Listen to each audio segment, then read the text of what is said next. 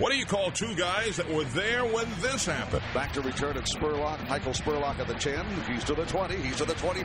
Spurlock 30 to the 40-yard line. We could see history. 50, 40 to the 30-yard line. Run, Michael, run, Michael, run, Michael, run. Touchdown, Tampa Bay. There you go. And that. Shotgun set. 3 receivers left. And here's the snap, and the blitzer is picked up. Brady underneath. Caught ball. Evans. He has the record at the 11-yard line. Mike Evans becomes the first NFL player in league history to record 1,000 yards or more in his first 7 seasons and want to throw by Brady. Congratulations, Mike Evans. Who can forget? Gannon looking, Gannon throws up the middle. It's intercepted at the 40. Derek Brooks 30. Touchdown, Tampa Bay. Derek Brooks, the most valuable player in the National Football League. There it is. The dagger's in. We're going to win the Super Bowl. Here's the snap. Mahomes running to his right. Look out. He may run. Mahomes directly. Goes toward the end down. Battle intercepted. Picked off in the end zone. Bucks are going to beat the Chiefs. We're the champions of the world, and we still have 1:33 to go. Devin White, what a great second season. That's it for KC. Bucks are the Super Bowl champs. They can't stop the clock. We call them the Salty Dogs. Welcome, everybody, to another episode of the Salty Dogs podcast. I am Scott Smith. I'm Jeff Ryan. And we're the Salty Dogs. We are. And what we do mostly is talk about Buccaneers football, although Jeff sometimes leads us off on tangents. I know, and I'm going to try really hard this episode. I like the to tangents. Stay focused. Let's see if you can. First thing I want you to do right off the bat before we forget, last week we had a question from a Stephen Larson in Texas. I thought it was San Diego. Nope, it was Amarillo, Amarillo. Texas. Yep. And he wants to listen to the games on the radio, and we didn't really have a great solution for him, but since then you have realized there is something you can tell him. Yeah, I should have. I forgot about it, and afterwards, driving home, I was like, Game Pass. If you go to NFL.com, you can find Game Pass, and I think it's $9.95 a month, and you can get any broadcast you want in the NFL. So if you have a favorite team and you don't live in the area that you can pick it up off the internet, you can get it on Game Pass off of NFL Network, or whether it's NFL.com. And it's obvious. If you punch up there, you'll see it. It helps you out. Okay, so I'm actually going to let Mr. Larson know in an email here. In case he doesn't catch it this episode. To listen in so he can get that. Sure. And that's a good thing. Okay, so and that would explain why I can't just run mine, so everybody could get it because of that, because it's an NFL big deal. Yes. And starting off with that is actually good thematically here, because this week we are not going to have a guest as a player because, as I noted last week, we got a ton of emails and we couldn't answer them all, but we promised we would, and since then I've gotten more, and I just don't think there's any way we can uphold our promise unless we spend one episode just nailing a lot of these. Yeah. So this is going to be the special mailbag episode. This is all about you, not you, them. I know. You weren't pointing at me when you said that. You and I, Jeff, will still do a little bit of talking here about the Bills game, about the upcoming Saints game, and other things that have happened. Yep. But then we'll get just straight to your questions for a good portion of this show. Sounds like a plan. Also, the other thing I wanted to start with, Jeff, is COVID. Okay, before you go there. Oh, yeah, we got to do your thing. Let's do something positive here. Yeah. You know what I'm saying? Absolutely. If you're thinking about wings and you're thinking about beer, or you think about beer first and then wings, nobody combines them like Beef O'Brady's.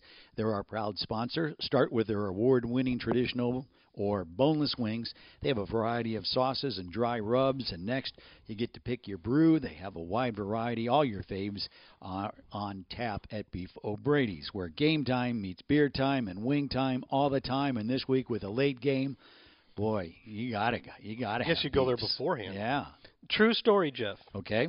Last Sunday, the Bills game, by the time we're done with it, it's in the evening. It started at 4:25. Yep. So I'm actually sitting in a booth trying to write the post-game report, and I get a text on my phone, which I'm not thrilled about because I'm trying to concentrate. Yep. But it's from my wife, and true story, it was thinking about going to get some wings from Beefs. Do you want anything?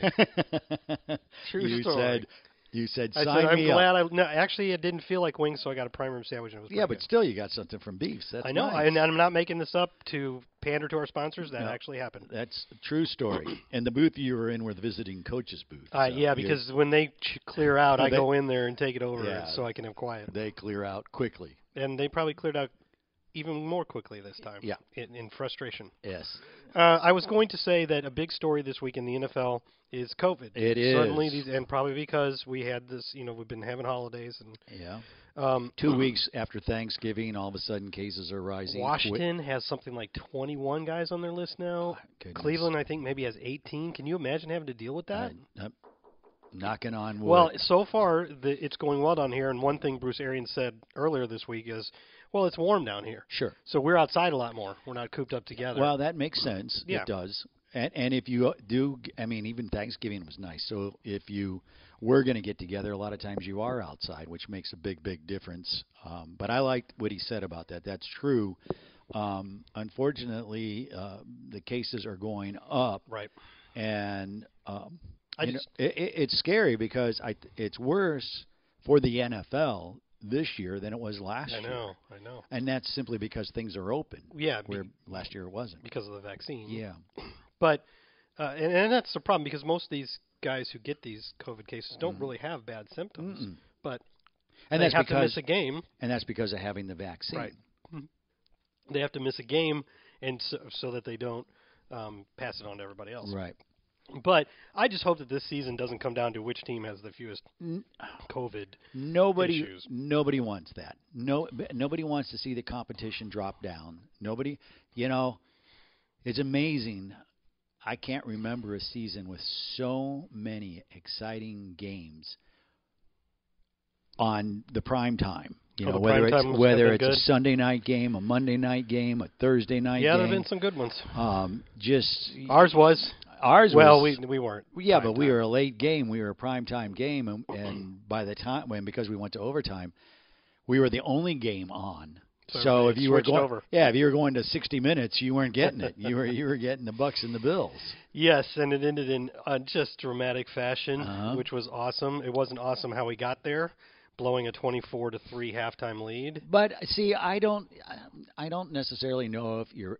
I don't like the term "you're blowing it."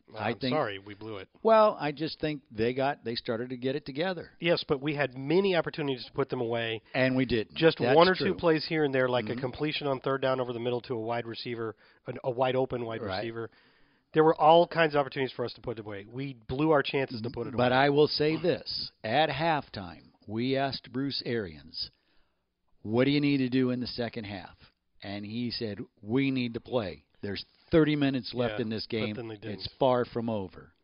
And when he said it, I was thinking, well, it's 24-3. Isn't that the nice thing to say? But I don't think it was true. I don't think that that Arians and his staff are guilty of not keeping the foot on the gas pedal in those situations. Right. I think they're more Bruce, in particular, is more than happy to be aggressive. Oh yeah, and try to get more points and not try to sit on a lead. It's just he didn't execute. No. And it got really scary to the point of, man, I really feel like we should win this game. Right. We have 488 yards of offense by the end. Crazy, huh? And it just has to come down to that one play. But the thing too is that as mad as people were about the defense giving up so much in the second half, they made the key stop when they needed to make. Well, they made two of them. The one at the goal line. Yep.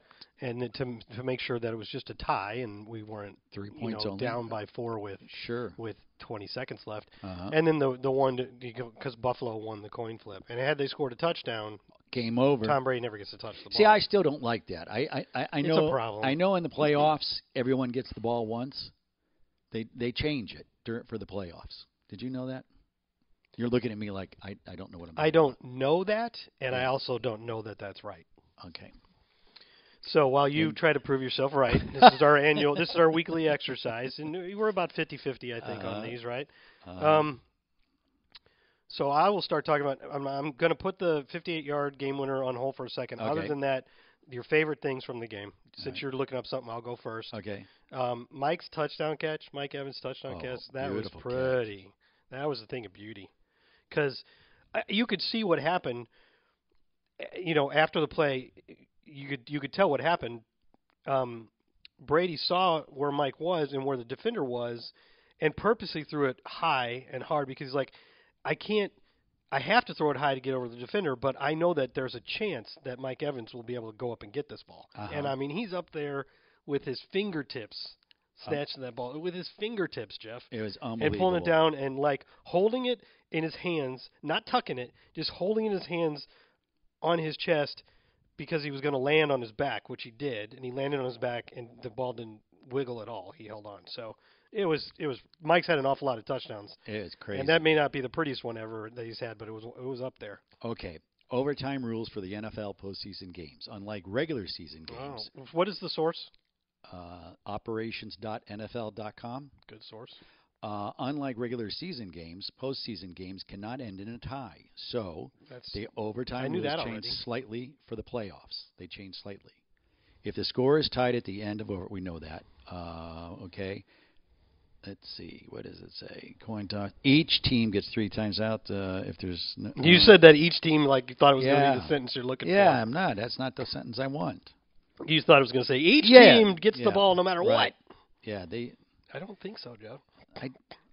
The difference is that you have to keep playing overtimes because you can't end in a tie.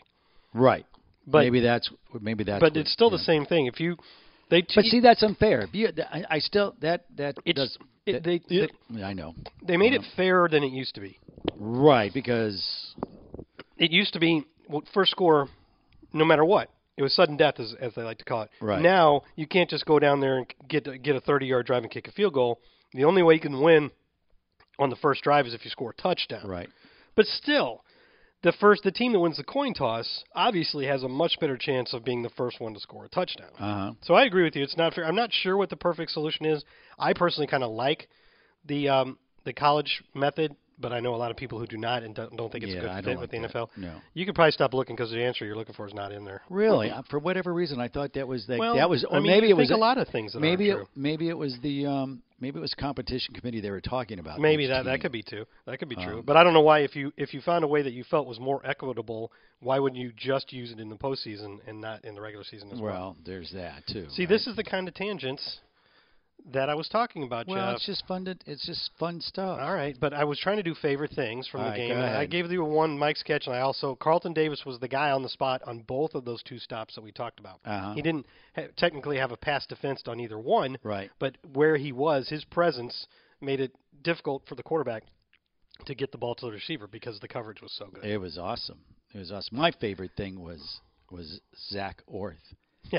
Running to get the ball. He's not a ball boy. Everyone kept calling him a ball boy. Rondé did in his video. I know. He's not a ball boy. Watch the film session videos by Rondé every week. They're very good. Team operations, coordinator of team operations. Works with Tim Jarocki. Who is director of team operations. They do a lot of travel stuff. They handle a lot of stuff. What I liked about the play was that was his job to get the 700th ball. And he did the one job he was supposed to have. He didn't get caught up in the moment, didn't get caught up in the excitement. Had to make a little bit of a move around Joe, I think Joe Tryon-Shrinka. Yeah, and right past BP, didn't touch him, nothing, and the ball was still spinning. And he picked it up on the spin. If you don't know what we're talking about, Tom Brady has been breaking a lot of records this year. Tons. And that means that every time he breaks a record, they want to get him the ball for that moment. Right. And this was the touchdown that won the game was the 700th of his career if you count the playoffs. Obviously the only guy ever to do that. People like those big round numbers, and so the 700th ball was important. And we went in the game knowing how many he needed to get there, and since he'd already, I believe, had one earlier in the game, right. Everybody knew on the sideline that the next one was 700.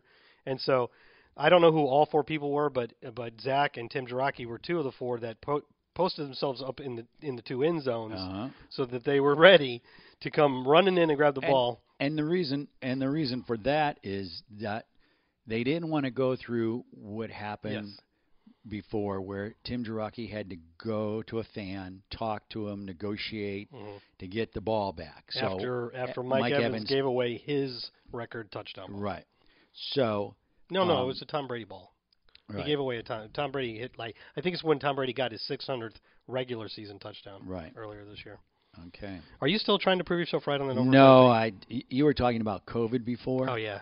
There's new rules for the NFL. Just came out now? Just right now. Well, we can talk about that. Tell me what they are. Right now, as we begin, immediately effective at the conclusion of Week 15 games. Daily testing, right? People in Tier 1 and Tier 2 are prohibited to be held outdoors or in the practice bubble. Let's see. All meetings must be conducted virtually. Oh, wow. Indoor masking. All players and even if you can be outside? Unless they are outdoors. Okay. Or in a practice bubble, which we're lucky. We have a great indoor practice facility. Indoor masking. All players and staff must wear masks when indoors, including in the weight room, regardless of vaccination status. I think that's right. I'm glad they're doing that, but it's a bummer because I've gotten used to not wearing masks around the office again. Yeah, masks are not required outdoors or during practice. That's good. Weight room, no more than 15 players. Meal rooms. So this will start on Tuesday. Yeah, staff and players will not be permitted to eat together, regardless of various, but we don't do that anymore. We don't do that anymore anyway. Team travel. Holy moly. All tier players will be prohibited from receiving visitors at the team hotel or going out to dinner. That's new. We were already doing the going out part. Yeah, self-imposed. Tier 1, Tier 2, and Tier 3 staff members are going to be subject. Let's see. What do we got? We are not allowed to gather outside with other tiers. Right, because that would be a big loophole. Yeah. Let's see. I'm just looking through some of this real quick. Tier 1 and Tier staff, you can't attend indoor nightclubs, indoor bars with more than 10 people. We need to get this over with. Yeah. No attending indoor. So pretty much everything that was going on last year, it's dropped back in. All right. And then testing. How much more are you just going to – I don't want to talk about COVID that much more longer. No. Let's see. All right. I think that's enough on that, Jeff.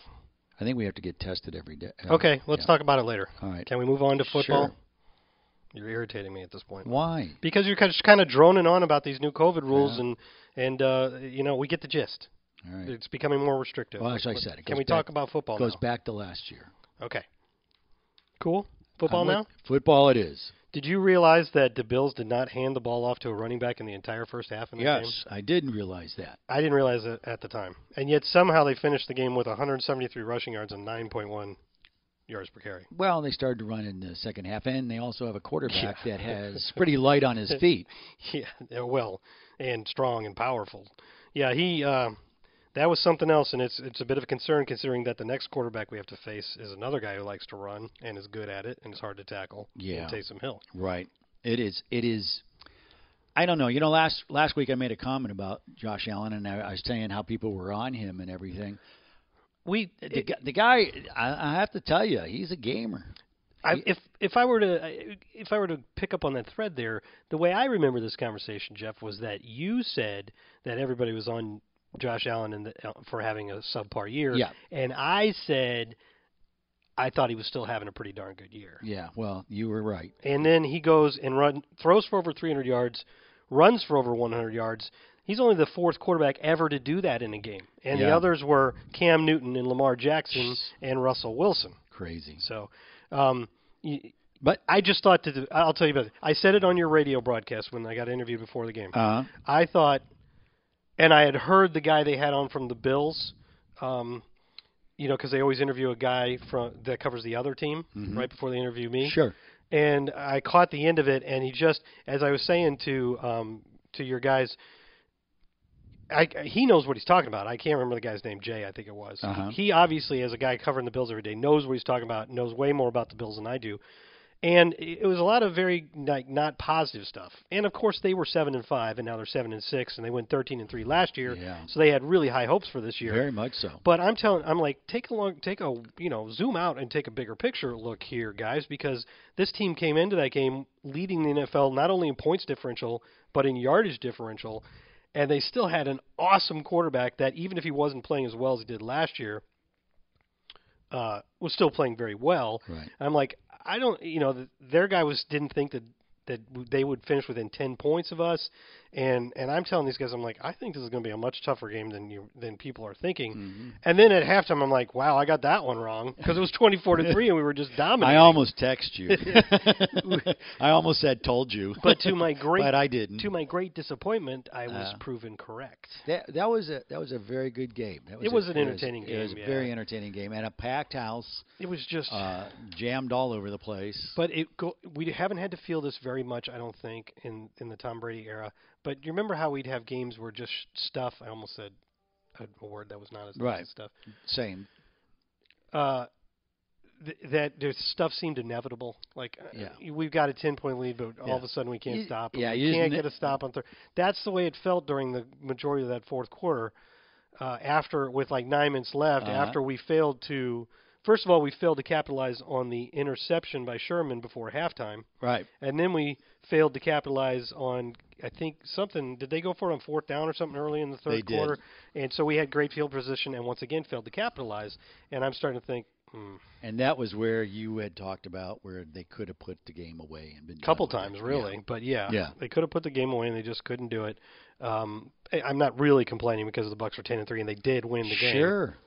But I don't know. So let's get to the end of it. Isn't it funny when you win games? Now it's how you win the game. Yeah, here I am complaining. Where not too long ago we were just happy to win a game. Well, yes, that is a valid criticism. So even if it's not meant as criticism, it is valid. But that's the beauty about sports. There's always improvement. And I'm the guy who's said on this podcast several times that I don't think fans realize the extent to which players and coaches do not care one bit how the win happened. Sure. They don't care if you think it was an ugly win or if you almost blew it. Right. They won. That's all they care about. I'm telling you. No style points in football. They don't care that you think the opponent you played that week was terrible or they had injuries. None of that matters. Yeah. None of it. So I shouldn't be complaining about how this one came about.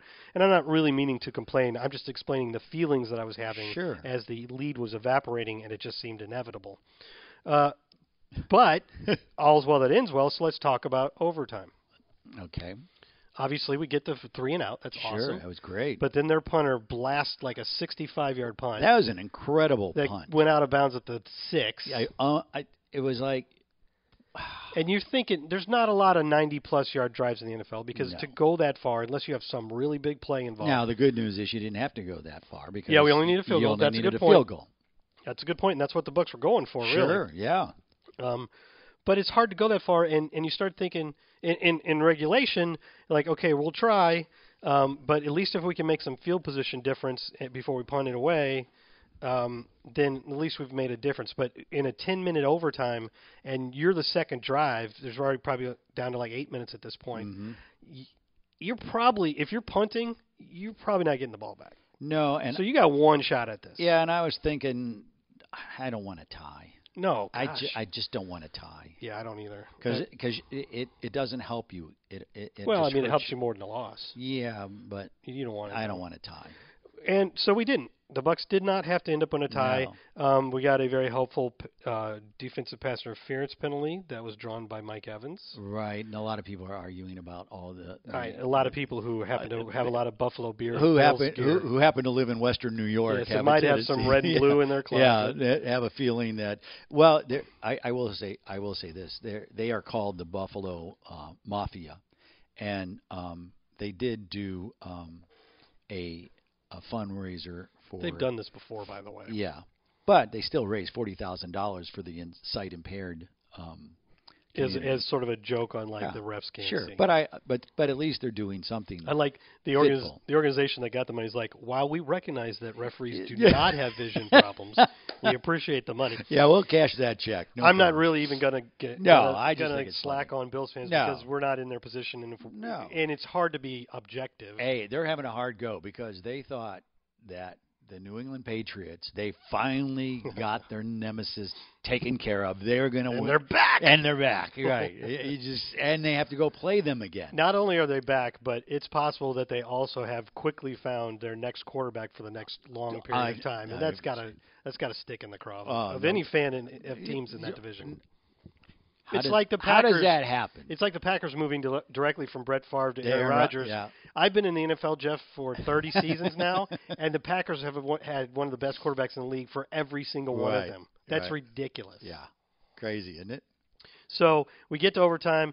We get close to midfield, still not in field goal range, that's for sure, and you're facing a 3rd and 3, and that's when the fateful play happened. Yeah. It's a 58-yard touchdown catch and run by Brashad Perryman, who was targeted for the very first time on that play in the whole game. And he wasn't on the team a few weeks ago. Yeah, but like a month ago. Yeah. Like we signed him to the practice squad, immediately elevated him for a couple games because we were short on receivers, and then we just signed him to the regular season roster. And this, we're familiar with Brashad Perryman from 2019. We didn't have Tom Brady back then, but he was with Arians and company. And he made an interesting comment coming into the locker room. He said he could feel the difference of guys that were here in 2019, how they, I don't necessarily know if it's carried themselves or how they felt, but he said he could feel the different energy in the locker room. Yeah, I guess he would know. He had the break in between, and so he had a clean break so we could sort of compare the two. So here's the play. The Bucs have Brashad Perryman, and Brashad Perryman is one of the receivers over to the left, as is Chris Godwin, and Rob Gronkowski is on the end of the line on that side, and Mike Evans is alone. So it's kind of like what you'd call a 3-by-1, with Mike Evans alone at the top, and then Leonard Fournette stays in the backfield and blocks. I won't get into all the routes, but the point is that they were in man-to-man at the snap, and Godwin went in slight motion to go just inside Perryman, who had been in the slot, and you see the two corners switch who they're covering, and the corner that's now covering Perryman is like 8 yards off, and so when Perriman's route is an immediate, kind of shallow cross, that guy can't make up the difference, and not only does he not close the ground, but when Mike Evans, they call it a mesh route, I guess, when Mike Evans comes running across the field in the opposite direction, the corner that was supposed to be covering Brashad Perryman rolls off. For some reason decides to join another guy who's already covering, and now they got double coverage on Mike, who was the intended receiver on the first read on the play.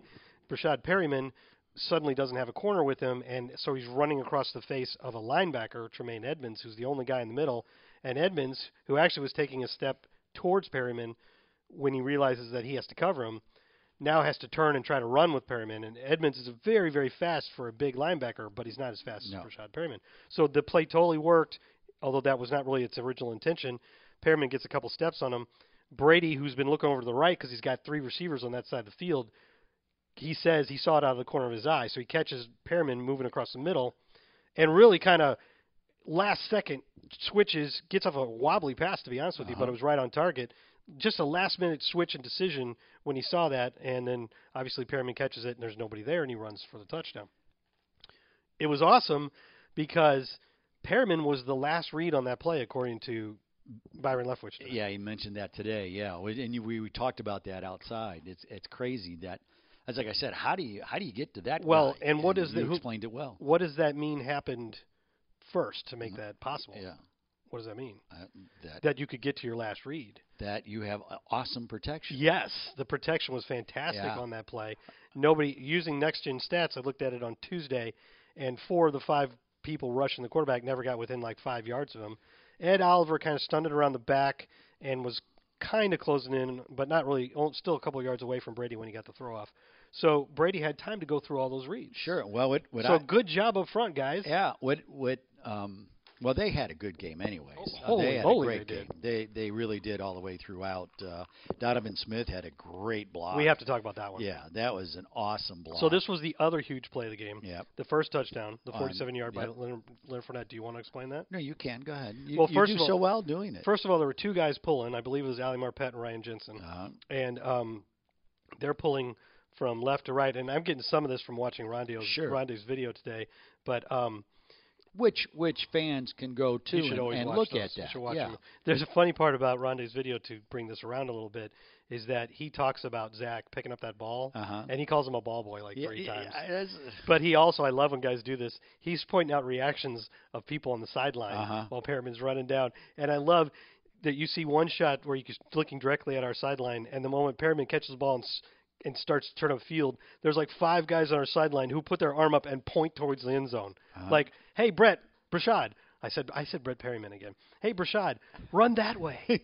Like, at the moment, he was confused. Which way do I go? But real quick, when he first caught the ball, were you thinking, yes, we got a first down? Yeah. That's what I thought, exactly. too. I was like, all right, we got a first down. And then all of a sudden, I'm like, oh, man. And then the we second had thing we had I a great thought- radio call on that, too. Oh, good. Gene nailed it. The second Totally. thing I thought was, oh, please, no flags. Yeah. So as he's running in the end zone, I'm looking back Sure. where the play originated. I'm not seeing any yellow. No. It was a great call. I was really happy because, when you have historic plays like that, a lot's going on, and you don't know it's a historic play until it's over with. And by the way, that's Right. not hyperbole to say that, Yeah. because that was only the second touchdown the Bucs have ever scored in an overtime. Yeah, and it was Tom Brady's 700. Yeah. Yeah. So, and it was a huge game in our playoff quest to try to repeat as Right. champions. Right. So the cool part about it is that we nailed it. I was really the call all the way. Good. We had everybody did their job to make sure. Maybe we can put it at the intro of this show. Well, what's even funnier is Tom Brady tweeted it out. Oh, the call? Yes. Nice. Yeah. You nailed it. Oh, I'm like, yeah. Yeah. So can you name the other player who has scored an overtime touchdown for the Buccaneers? You were there. It was I was there about 7 or 8 years ago. Oh gosh. Don't take too much time if you don't know it. Was it Dallas Clark? No. Yes. Was it? Good job, Jeff. Okay. Trivia is not usually your high No, point it's here. not. No. Dallas Clark against the Panthers. Josh Freeman threw it. I think it was a big game for Antonio Bryant, or maybe that was a different one. That's a different. That was 08. That was Yeah. That was that Monday night. This game. was more like 12 or 13. I think Vincent Jackson, rest in peace, made an incredible game-tying touchdown catch. Yeah, and speaking of, that was very sad news today on Vincent Jackson. There was more news today? Well, it came out on CTE. I didn't see this. Yeah, he donated his brain to science to find out, and it was CTE. He did have CTE. Yeah, which is Well, he has a receiver. Yeah. Think about some of these guys who and kids. and an interesting part is he never claimed to have had a concussion, but he also played in the time where. Unfortunately, in the time when you got hit, if you got a hit, you just had your bell rung, and you were going, and then where it became a medical thing where everyone was paying attention to. So he kind of was in between there. Yeah, he was part of the transition. So in all this talk, we got away from, I was describing the Leonard Fournette play. Yeah. And it was two guys pulled, and they did a good job, and it was a stretch play, and so Leonard's taking the handoff. It's shotgun. He takes the handoff from in front of Brady and moves right. And Rondé was explaining that they had 8 men in the box, and so this is a situation where Brady would often check out of a run because it doesn't look good. Sure. But because of where the defenders were and because he knew that our guys were going to be pulling, he knew we were still going to have a man advantage on the right edge, so he let the play stand. Fournette ran to his right. Then, as you do on a stretch play, you're watching your blockers, the ones on the move, and you wait until you see a seam and then you cut up through it. He does that successfully, and he should have to beat one more player, which I think was safety Jordan Poyer. But Donovan Smith, who at the snap, because of what they did, actually had nobody to block, just starts – he's on the left side, the opposite side of the line, runs down ahead of the play and is in perfect position to block the living daylights out of Jordan Poyer. And now Leonard Fournette doesn't have to beat anybody, and he just has to speed his way to the end zone. And so great job, Donovan. Yeah, Pro Bowl. Yeah, and I think that's what everyone dogs the O-line when things don't go right, but you have to give credit when credit's due, and they are playing really well. You can't do this because you would need to recognize other good players on other teams, but it would almost be cool if the offensive line for the Pro Bowl was you voted in a team's offensive line. Oh, wow. Because the Buccaneers, by the numbers, probably have the best, by the statistics at least, probably have the best offensive line in the league this year. They lead the league in sacks allowed per pass play, lowest number. And they also, I know our running game totals aren't great, but if you go on Football Outsiders, their adjusted line yard stats say we have the best run blocking group too. So, but then you go, well, which guy or guys should make it in the Pro Bowl? And you can't get greedy and say, well, Alex Kappa and Ryan Jensen, and so it'd be cool if it was just the whole line got to go. Except that if you're a really, really good O lineman on a really bad that's why team, I said you can't do it that way. Well, that's the Paul Gruber story. Well, never made a Pro Bowl. No, he's in our Ring of Honor, and deservedly so. Which is totally mind-boggling. Yeah, boggling. I know, but I know we know how good he was. Sure. All right. Anything else on this game you want to talk about? it was a very long game. It was a long game. It was a long Shaq game. Barrett is heating up again, as he has often done at the end of seasons. I know that he had 1.5 sacks. Sure. But he also had 5 quarterback hits and 7 quarterback pressures, according to Next Gen Stats, which I believe are single-game highs for him this year. Mm-hmm. You remember how he was so dominant in the last couple of weeks of last year's playoffs. If we have that Shaq Barrett running around, that's something. Seems to be coming along. I like it. Seems to be coming together, yes. So if we can get healthy, we got a good shot of things. So do you want to go ahead? We can talk about the Saints, but let's not. No. Well, it's a tough game, and for whatever reason, we always have issues with them, except when you're in the playoffs, then it's not a problem. But 1-for-1 in the playoffs. Yeah, the part about this game is that it's the Saints, so you should win. But the icing on the cake is it's a T-shirt hat game if you win. Yeah. So they clinch the division, and that would be great. It would be great to do it against the Saints. At home, national TV. They're the hurdle that we've been trying to get over. When was the last time we won the division? 2007. Okay, so haven't done that in a while. There you go. Won the Super Bowl without winning the division, Sure. which you would take every year. Obviously. Oh, yeah. But this year, with the stands to be packed again, you definitely want to have as many home games as possible. As they say when they start out the season, there are goals. The first goal is win your division. Win your division, because then you get at least one home game. And that's what we will have a shot at. Yeah, I mean, to be honest, nothing is guaranteed, right? But we can clinch the division by beating the Saints this weekend. But honestly, all we need is either one win by us or one win or loss by the Saints. Uh-huh. That's not 8 outcomes. It's only 7 because one of those games is us against the Saints. Right. But when you only need 1 of 7 possible outcomes to occur, you can feel pretty good. Sure. Because probably it's going to be closer to like 6 of those 7 outcomes that go the way you want. Sure. Yeah. But then you're talking about seeding, and this past week with Arizona losing to the Rams, the Buccaneers actually moved up to the 2 seed. Yay. Because the Packers, Bucks, and Rams are all 10-3. Packers get the tiebreaker right now because they have something like a 7-1 record in NFC play, or 7-3. It's better than ours. Yeah. The Bucks and Cardinals, I believe, are 6-3, and then we get the 2nd seed over the Cardinals at the moment based on strength of victory because there's no head-to-head. No. We have the same conference record. You can't do the next one is common games. Your recording is so teams that you and the Cardinals both played. Mm-hmm. What record did you have against those teams? At the moment, we don't have enough to qualify. But by the end of the because you have to have at least 4. By the end of the year, we will.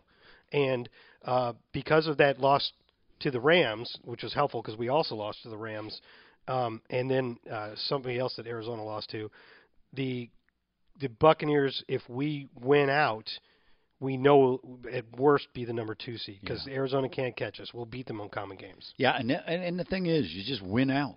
And then you hope that Green Bay loses one game because if they don't, you can't get the first. No, and you can't worry. You can't control what they do, but you can control what you do. You try to win all 4 and hope they lose at least 1. Yep. Unfortunately, I think they got Baltimore next, which is they have 2 healthy players right now, and then they have Cleveland, which has the COVID issue going on. So, and I think they have a game left against the Bears, which is unfortunate for us. They have a game left against the Vikings. They do. Who did already beat them, so this one will be in Lambeau. That's the one I'm hoping for. And the Vikings are clawing and hanging on right now. I think they're a decent team. I really they are. do. They are. They. It just seems like what could go wrong goes wrong for them. Yeah, they do have an issue. Yeah, it's just like hey, how are we going to lose this game this week? Yeah, they do. They do that. Weird, very weird. So, all right. And then the Saints they've beaten us 6 times in a row in the regular season, and it's time for that to end. Yeah, those things are true until they're not. Yeah, and that's a game that hey, you can't. Well, the thing with the Saints is they're still in the mix for a wild card. Yeah, there's a lot of teams that are. Mm-hmm. Losing to us this week would put the serious dent in that. Sure. But yeah, they still got a shot. All right. So let's go ahead because we could talk more about this. Yeah. But I've got some other notes about the Bills game, but I Good. think I'll skip them so that we can get to all these fan questions. All right, that let's we do have. it. There are lots of them. All right. I got to see the ones we did last week and not do them again. We did right. the radio one. We did the one about Antonio Brown and the vaccination cards. Yep. Okay, here's one. All right. This is from Kent Denny, who's in Tampa. All right. Salty dogs. been thinking about this question for a couple of weeks. The subject was talked about this past week on the Let's Go podcast. That's Tom Brady's thing. Sure. With Jim Gray and Larry Have Fitzgerald. you ever listened to that podcast? I did once. I wanted to listen every week, but I keep forgetting. Yeah. But really wasn't answered like you and Jeff can. I don't know about that. Wow. Is there? That's nice. I'm not sure he's going to be satisfied, though. Right. Is there a governing body over NFL referees? The simple answer is probably yes, but please don't be salty and stop there. What is their responsibility? Could they overturn a call after the game that would change the outcome of a game? Can they impose penalties, discipline on referees?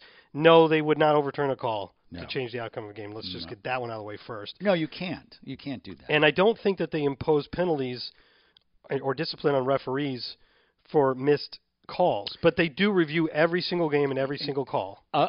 And officials do get graded, and Yes. as they get graded, they want to do well because that's how they end up being able to do playoff Exactly games what I was gonna and say. Super Bowls. Exactly. So there is a criteria for being spot on. The ones that grade out better get better assignments. Uh-huh. And so the governing body is really the NFL. There's a person who works for the NFL that's the director of officiating. Uh-huh. Like, I guess, I'm having Yeah. a tough time thinking who that is now, but Well, it was previously like Dean Blandino. Yeah, he left, and then it was Ron Rivera. I think Blandino was after him. Yeah, okay. But I don't know who it is right now. I Right. guess we could Google it. Do you want to Google that? NFL's director of Sure, officiating. officiating. Go ahead. No, I'm just looking for some because I was making notes on this the other night. It's Walt Anderson. There Walt you Anderson. Oh, yeah, he was a long-time official. Yeah. You remember that? I do. Yeah, he's right. been around forever. Sure. So basically,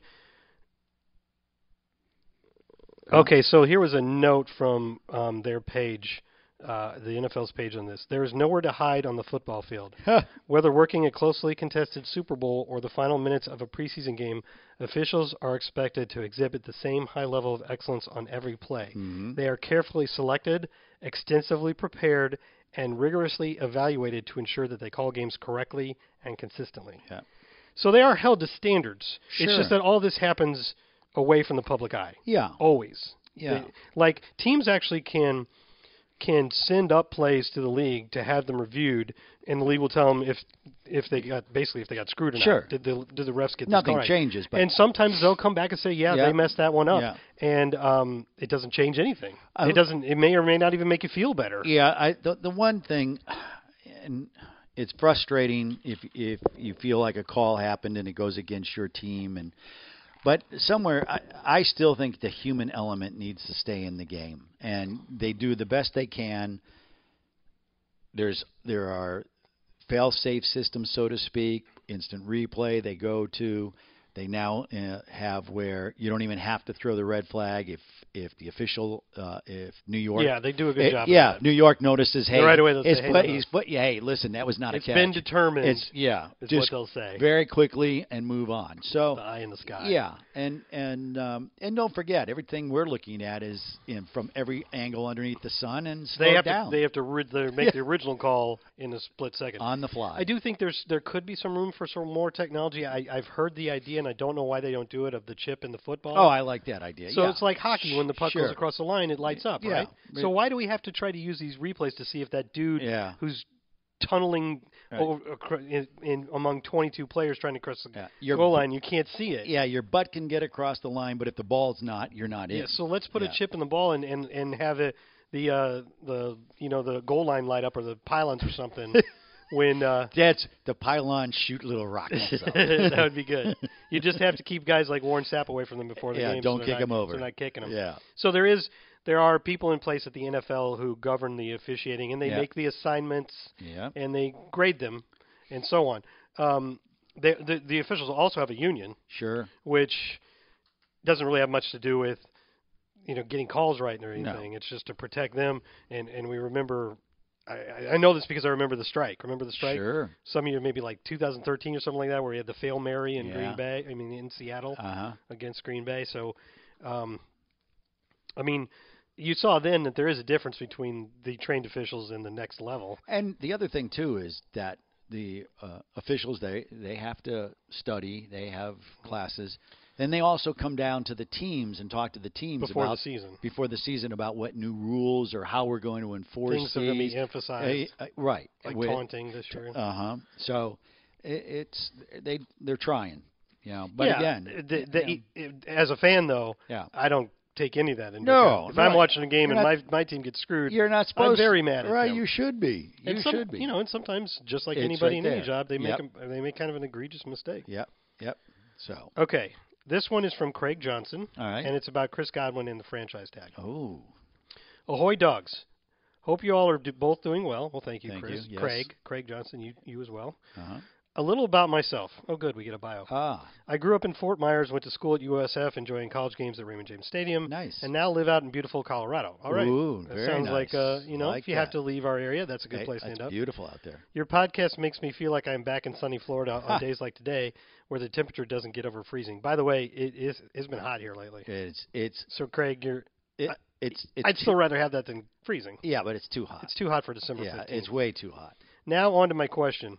Ever since Chris Godwin started showing his talent and character as a Buccaneer, he has been my favorite player. Good choice. And I think he's right about both talent and character. That is why I became disheartened at the beginning of the year when they put him on the franchise tag. He was outstanding versus the Falcons this last week, and it hasn't been anything short of that in every other game. Completely agree. Sure. What percentage of players get signed the following year after being put on the franchise tag? Am I right to be concerned about the future with the Bucs due to cap space? I know the team doesn't have to make the decision for a long time. It'll come around before you know it. Sure. But it has been nagging at me for a while. Also, bonus question to include Jeff, because I guess he doesn't think you'll be able to answer this question. What would your NFL team be if it wasn't Tampa Bay? Thank you for both the enjoyable, entertaining show every week. Thank you for that, Craig. All right. So, do you want to answer that real quick? Well, if I wasn't the Buccaneers, it would be the Raiders. Were you a Raiders fan prior to? Yeah. Okay. Yes. I grew up in Chicago, but liked the Raiders. Yeah, I know a lot of people like that. Is it the uniforms or just the attitude? Yeah, I like the attitude. I just like I've got some friends here that have no connection whatsoever to Oakland or Los Angeles or Las Vegas that are Raiders fans. Yes. I would now. I don't have many sports things, but I have a Raiders jacket. Don't bring that around here. Still have it. Raiders cap. Now I grew up in St. Louis. Now during the Super Bowl, they weren't my team. Just so you know. Oh, when we played. Yeah, you definitely wanted them to lose that. Yeah, one. they weren't at all. So my team, I grew up in St. Louis. Sure. When the Cardinals were still there. Yep. But I can't tell you that St. Louis really cared all that much. I was a St. Louis Cardinals baseball fan, and they weren't very good, the football team anyway. Mm-hmm. And then they left when I was in college, and I always actually liked the Chargers, probably just because they have cool uniforms. The best uniforms in the league. The Superchargers. I love, and even their new stuff. They've got like 6 different combinations, and all of them are awesome. Yeah. Easily the best uniforms. Plus, I probably caught the tail end of the Air Coryell era. Oh, that was before. Back when the only thing I understood about football was throwing the quarterbacks and receivers. He was so far ahead of his time. He was, right? You look at those teams. Yeah. He would fit in right now in today's football. Don Coryell. Yeah. The Air Coryell offense. Sure. So, to get to this question. Fouts. Dan Fouts, who's I liked a lot better as a quarterback than a broadcaster, personally. Yeah. Okay.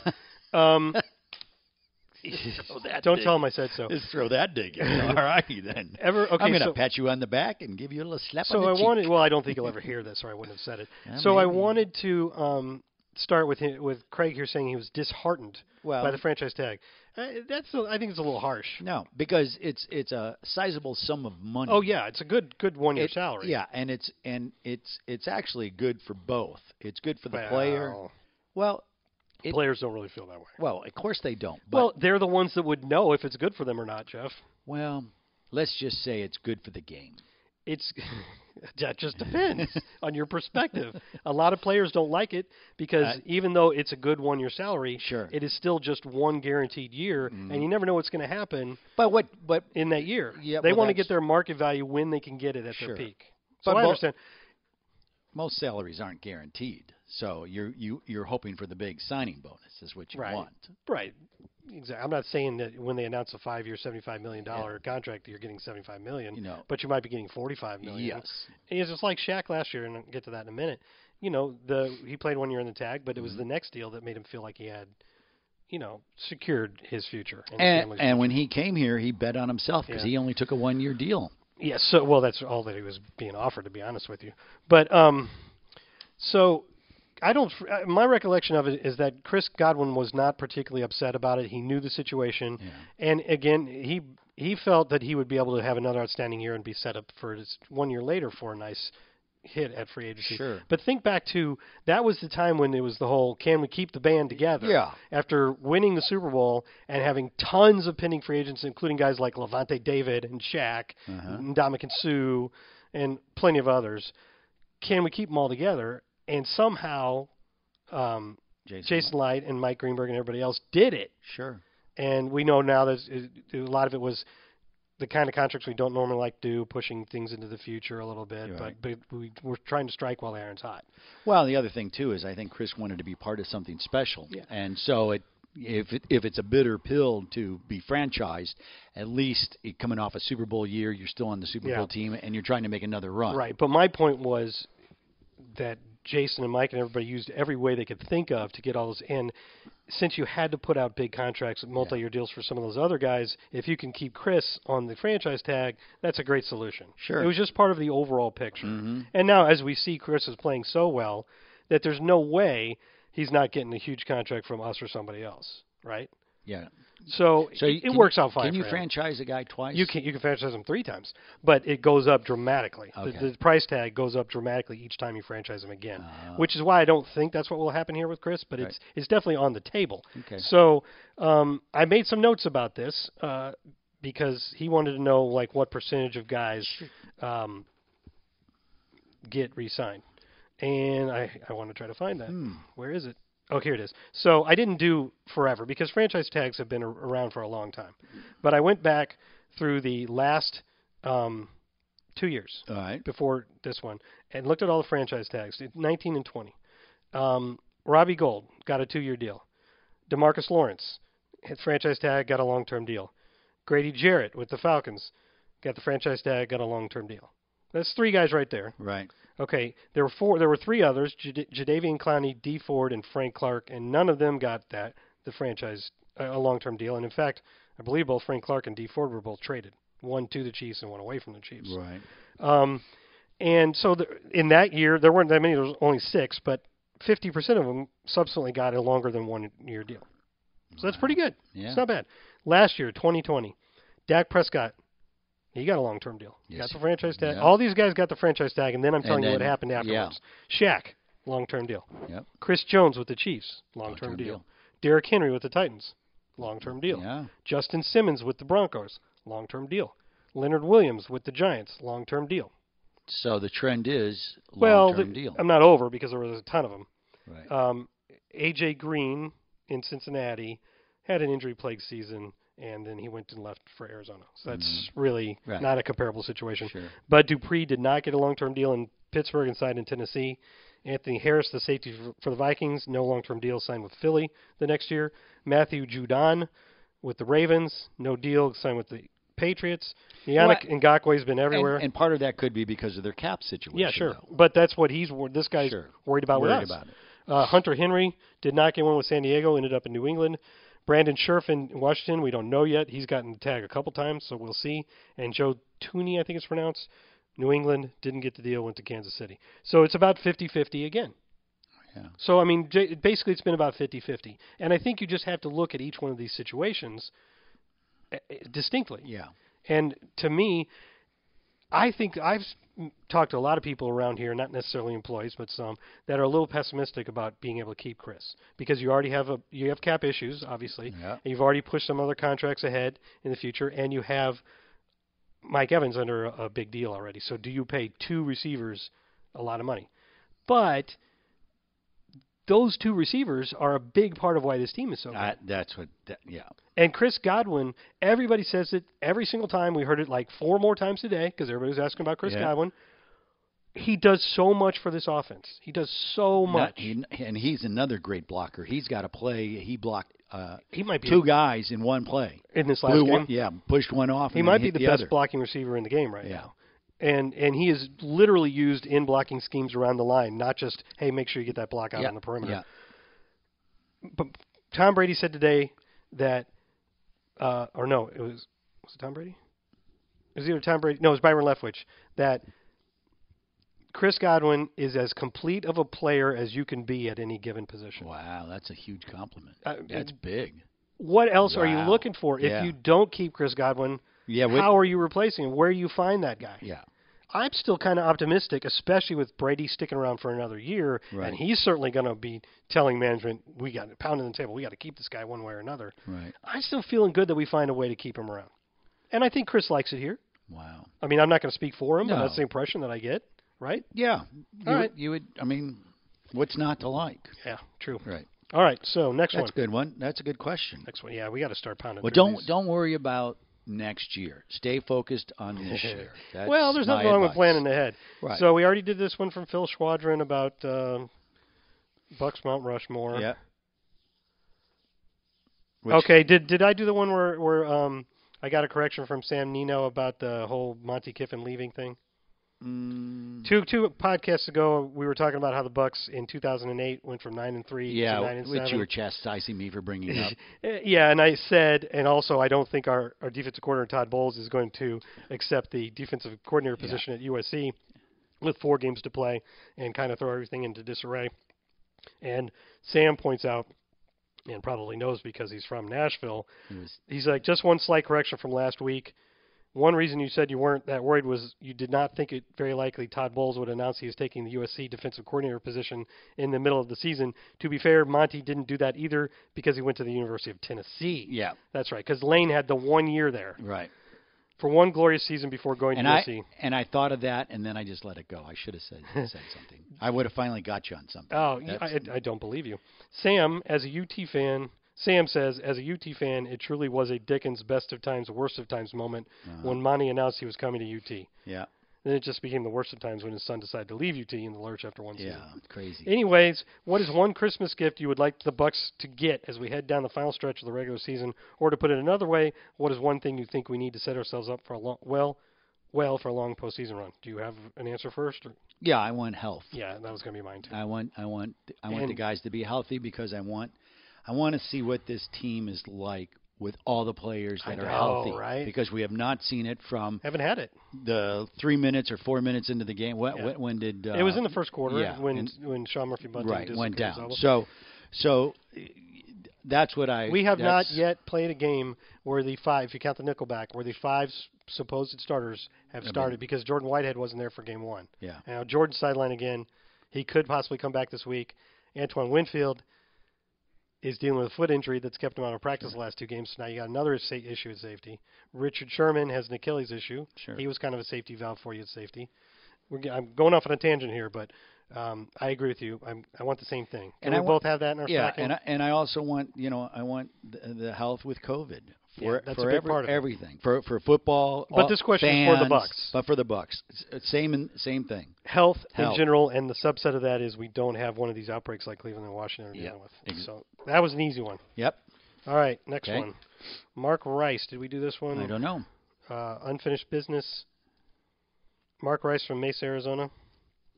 You got to give me the question. I'll preface this by stating that I know this current period of unprecedented success cannot last forever, and I count myself fortunate for being along for the ride as long as it lasts. No, I don't remember this. With that said, is there any unfinished business, I think we didn't do this, you hope the team will take care of during this current period?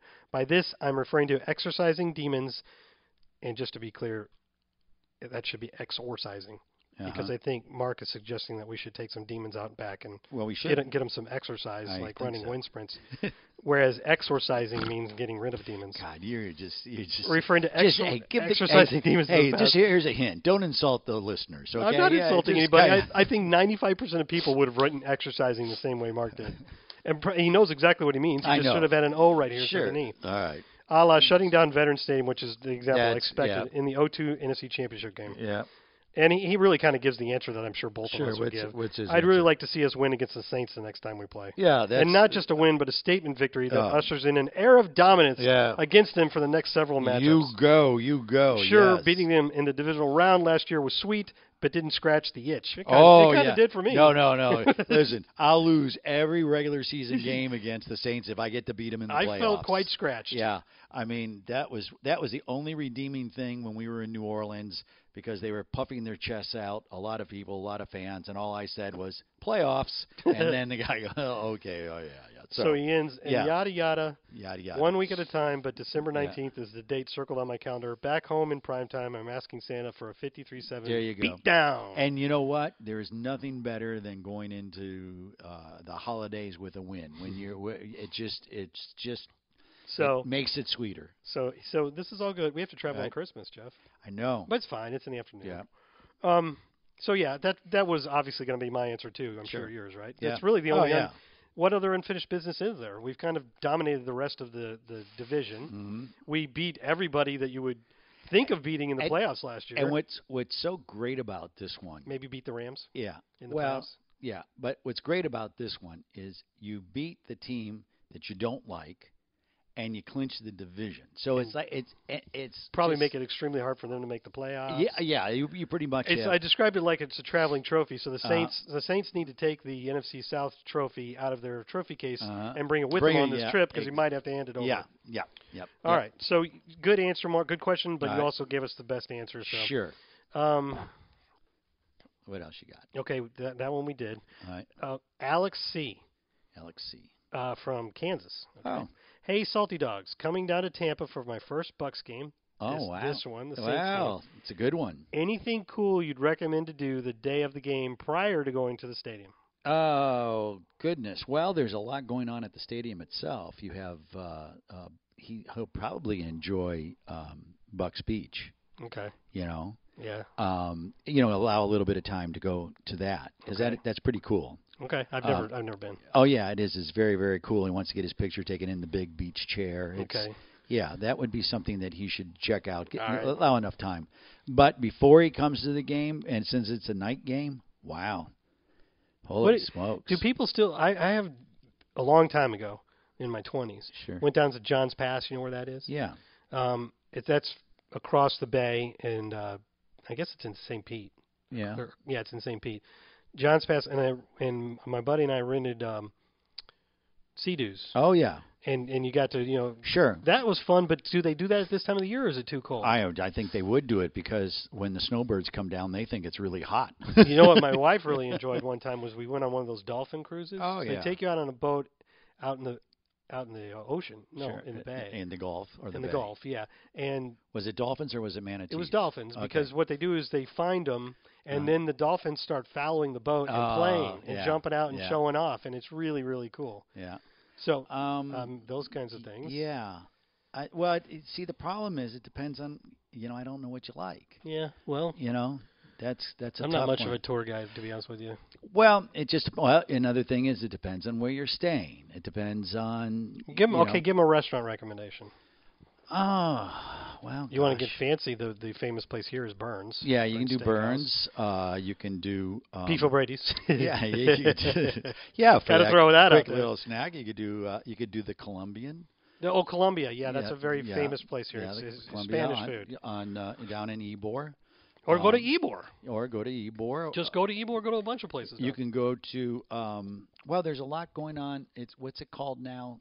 Oh gosh, it used to be Channelside, but now it's called something else. Yeah, it's not still called Channelside. Downtown near the hockey stadium, but I don't know what's down there anymore. A lot of stuff is down there now. Okay, check that out, Channelside. Yeah, and even if it's not called Channelside anymore, people are going to know what you're talking about. Sure, they know where you're going. All right, that's enough, I think. Sure, you can't go wrong. I mean, seriously, I like the Columbia idea. Go to Columbia for lunch or something. Oh, that'd be a nice lunch, yeah.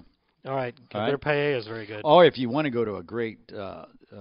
Never mind. Keep going. Okay. Next one, and we've spoken with this guy before. I think you remember a guy from Germany named Dylan, who once sent us this really long question. Dylan, we're coming to Germany, my friend. I know, right? Yeah, we're coming. Let's talk about that real quick. So, because this was sent before this news, because that news came out yesterday, and he sent this on December 10th. The Buccaneers were granted access to an international home marketing area, IHMA, and we requested and were granted Germany. Yes. Which means we're not the only one. There's 4 teams, the Panthers, the Patriots, and one other. Kansas City.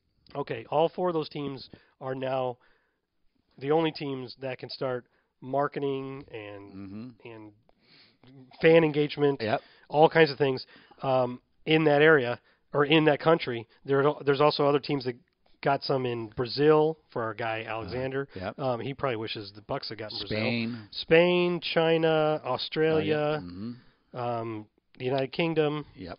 Canada.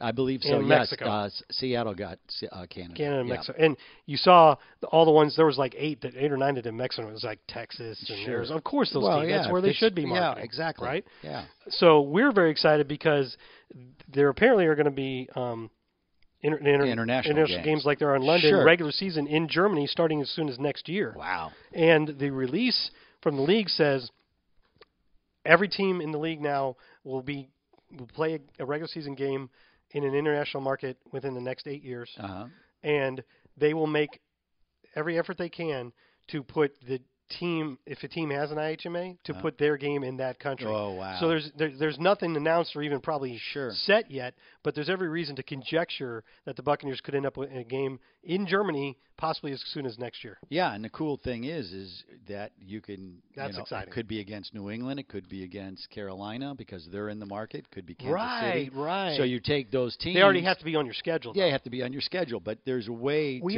There's a very good chance Kansas City will be on our schedule next year. depending on where you finish, right? Well, they're the next year. I believe they're the 17th game. You know, the 17th game is right. now you're matched up. Yeah. Not the division. You're matched up No, for all no. 4 teams, Right. but one of the other ones, and I think it's the West. So if we finish in the same position in the NFC South as they do in the NFC West, Right. that being Kansas City, Sure.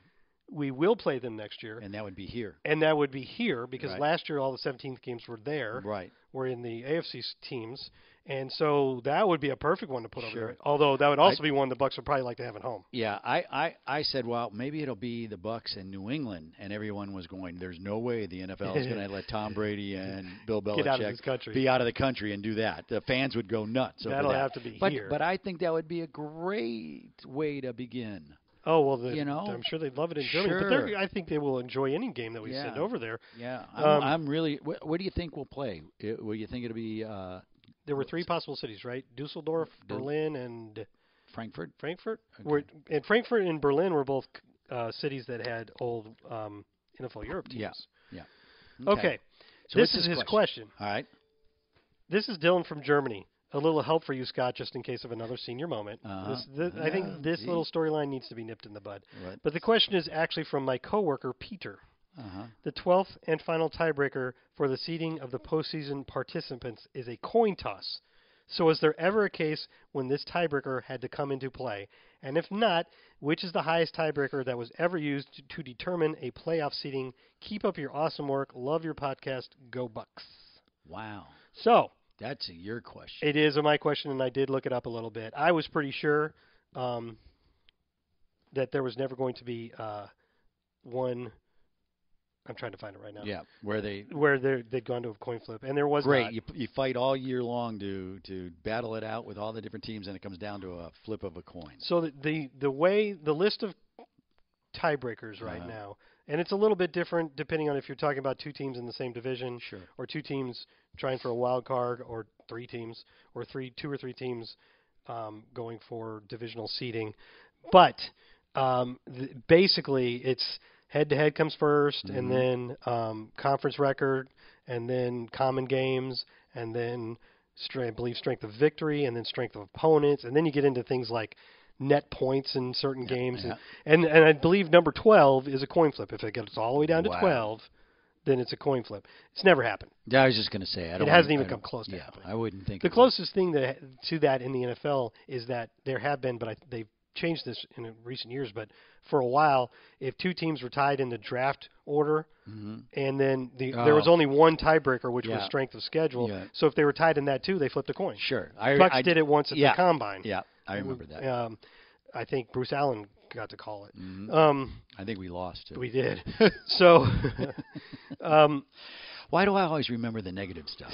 Continue. So the way it's set up now was introduced when everybody realigned in 2002, and that introduced the strength of victory and strength of schedule tiebreakers, and it's really not getting any farther than that anymore. You're not going to get past all those tiebreakers and not have it work out. Thank goodness. The best one I could find was in 2006 when 4 teams were tied for the last wild card spots. So the first thing you do Well, I guess they must have all been for different. Didn't we lost in a tiebreaker with the Lions? 2010. Yeah, okay. We had 10 wins. That was the 10 It wins? was the year we actually lost to Green Bay. Oh. And maybe also the Lions. But Green Bay was also 10-6, and they went on to win the Super Bowl that year. Yeah. I think the Giants might have been involved in that tiebreaker as well. Okay. In any case,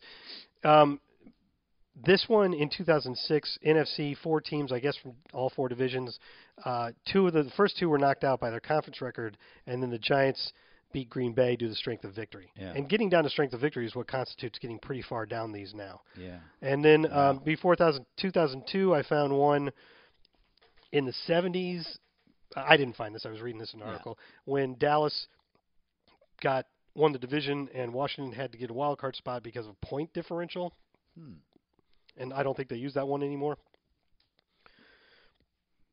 And then the Panthers needed a point differential in '99. They had to blow out the Saints. I was just going to say that's the best. That's the best one because now you have a reason why you're going to blow somebody and stomp on them, and it's not like you're running up the score. Yeah. No, I'm looking for a point. Well, that's what the Panthers had to do in '99, and they kept them alive. But then a later game, they were knocked out by a Dallas win. Oh. So I didn't do that research myself. I can't claim it. I found it somewhere. But doesn't matter. Good answers, right? Yeah, and great question. It could come down to a coin flip, but it probably never will. I like these questions. We got through them, Jeff. We only have one more. Okay. And the only reason that I'm going to do it is, again, we won again. It's our guy. It's Alexander from Brazil, which is not our IHMA, unfortunately for him. And unfortunately, I was just going to say, he's probably bummed.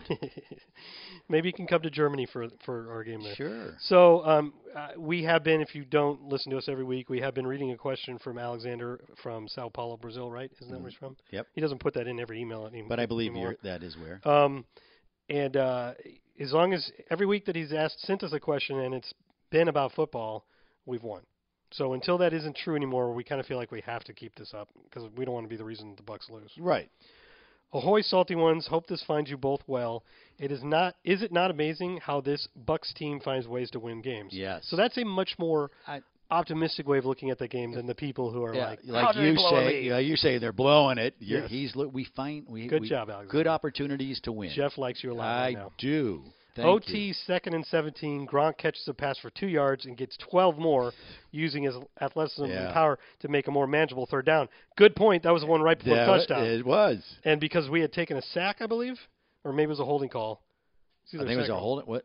Maybe it was a holding call that we were backed up either way. 2nd and 20. Yeah. And it's hard to do much on 2nd and 20. Yeah, you don't have a lot of 2nd and 20 plays in the book. 2nd and 17. Yeah, so in any case, it was a great play by Gronk.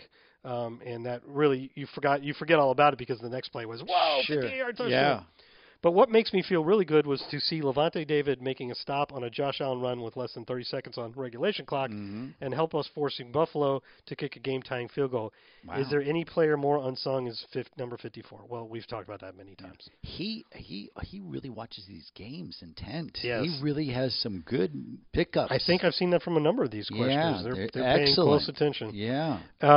No, I don't think in our history there's been a more underrated player than Levante David. I totally agree. I don't think Levante David, you'd put him above Derek Brooks right now, but Derek Brooks was widely... Sure. I mean, I think he made 10 Pro Bowls. Yeah. Everybody acknowledged how great he was. You forget, and Levante was great on teams that weren't great. That's true. And what's he in his 10th season now? And he still plays as hard, and he's still...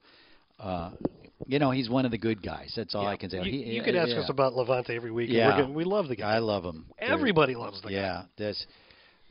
Yeah. Probably one of the most universally beloved players in my tenure here, right? Just a great guy. Okay. Anyway, I was thinking about Brashad Perryman. He started the year in New York. All right.